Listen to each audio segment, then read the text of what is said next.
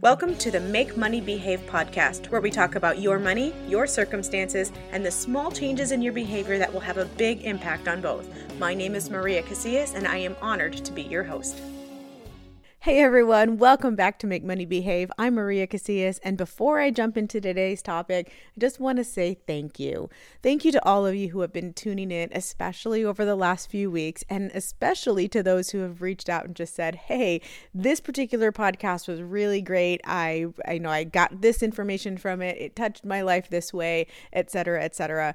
Those actually are so great to hear because I never know what it is that you really resonate with unless you either reach out to me personally, as some of you have done, or leave a rating and review down at the bottom of wherever it is that you listen to your podcast. So I do invite you to do that today if you haven't already. And now I'm going to jump right into this incredible thing that I heard the other day that so beautifully explains kind of a phenomenon that I have a little bit of a hard time explaining sometimes. Here's the phenomena. Right now, especially in the way that a lot of society thinks, we talk a lot about abundance versus scarcity, and I am a true believer in having that abundance mindset and how important that is. But what I find to be sometimes difficult to express is that abundance does not necessarily mean the absence of boundaries. And a lot of times when we put a boundary in place, especially when it comes to our finances, it kind of feels like we're fading into that scarcity mindset. And that's the part that I think is sometimes a little bit difficult to explain. And then the other day when I was listening to a podcast, the host of that podcast made an observation and I was like, oh, I think that actually really accurately explains what I've been trying to get across for all of this time. It's a bit of an anecdote, but it's still very, very interesting to me. So what he said was that babies are born with the capacity to learn 7,500 languages. I'm guessing that's about how many languages there are in the universe. So I thought that was really interesting that, as babies, we have that capacity. And yet by the time we leave this earth, most of us are only speakers of one language, at least fluently. Many people learn 2, 3, maybe 4 if they're really, really excited about language. But the reality is nobody dies knowing all 7,500. And most of us have limited ourselves to 1.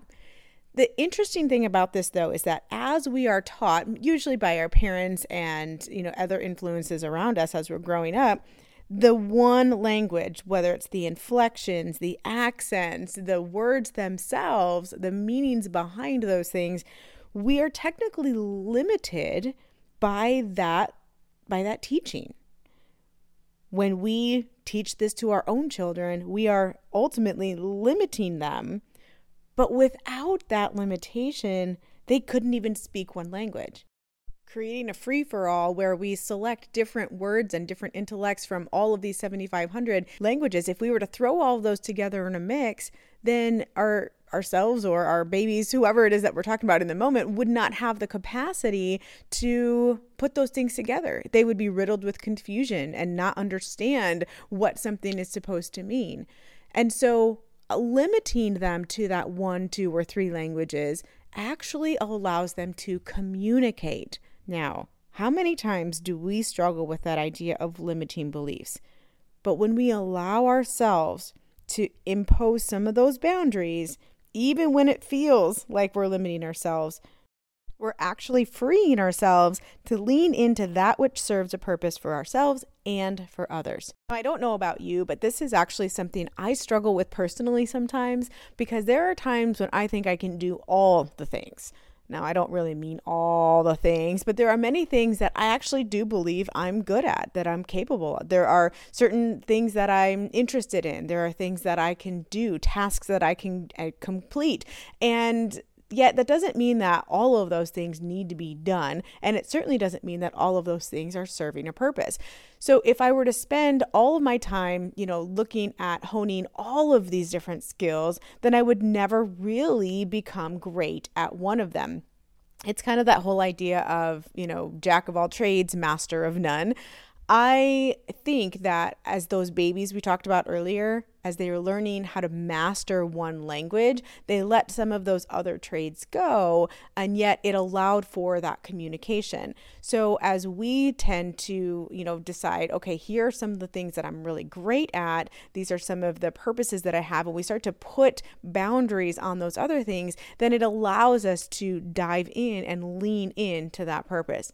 Now, what does all of this have to do with money? Well, I think if you kind of replace the idea of yourself with money, especially with that thing that I just talked about with purpose, you can realize that money itself has purpose. Now, it's not the same kind of purpose that we have, but money is inanimate object, right? And so it's neither good nor bad, but we use it for purpose of something.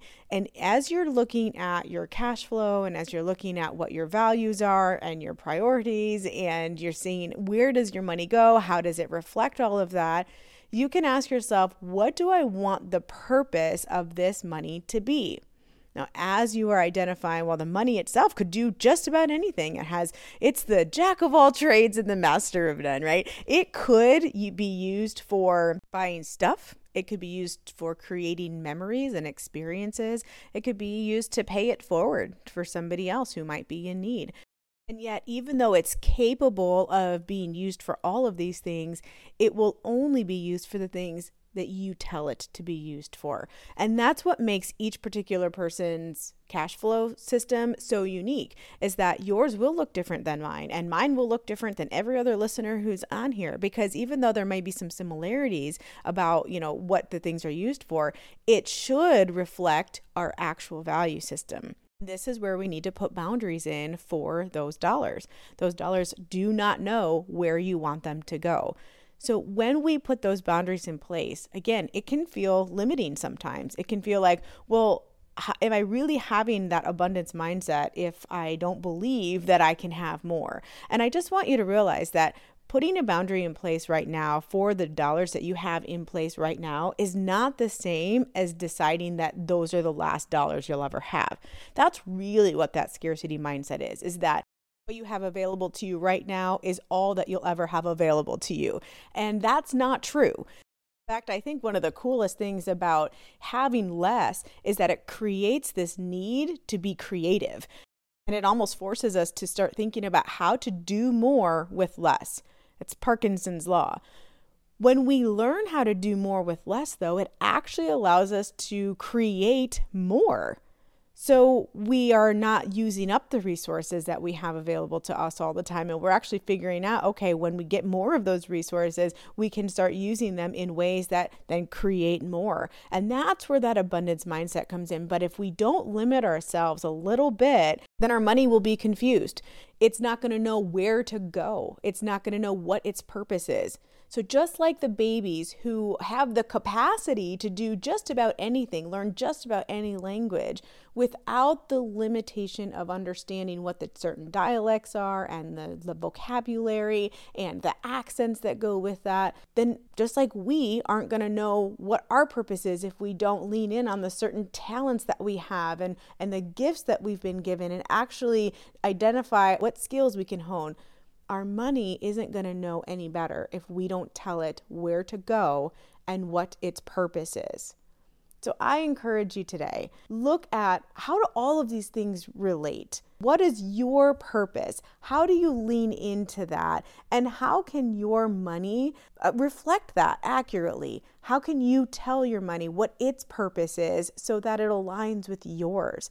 You guys, when you figure that out, you're going to find that you're not going to feel super limited when you're looking at how to spend and save and invest your income. Instead, you're going to feel accomplished because you were intentional with where those dollars went. But again, I say, it is important for you to narrow it down so that you know what it is you're focusing on. So the first thing that you're going to want to do is make sure that you narrow down what those values are. What are your values? The core ones, the top 2 or 3 that you're like, I want everything that I do, everything that I spend, everything that I claim to be centered around those 3 things. If you can do that, identify what those are, then some of this other decision making is going to be so much easier. So if you narrow down your language, per se, then you'll be able to know which vocabulary words to study, what those dialects sound like. You'll be able to hear some of those accents, and you'll be able to identify those as you're going around. And then when you hear a foreign language, if it's something that you know is like, that's not something I'm working on, it doesn't make that foreign language bad. It just makes it not your language. And that's really what we're looking at right here. What language are you wanting to speak with your money? And what does your financial situation communicate about you? If you're not sure what the answer to that is, or if you know and you're not happy with what you're seeing, let's chat. You can set up a free strategy call by going to chatwithmc.com, or you can ask me any questions or let me know what your findings were by simply texting podcast to 623-400-5225. Again, I appreciate each and every one of you, and I hope you have a fantastic upcoming week. Till next time, bye-bye. Thanks for listening to the Make Money Behave podcast. If you enjoyed today's episode, don't forget to subscribe to the show. Help spread the word about the Make Money Behave podcast by leaving a 5-star review and sharing the show with a friend. If you'd like to connect directly with Maria, text the word podcast to 623-400-5225. In the meantime, don't just make money behave.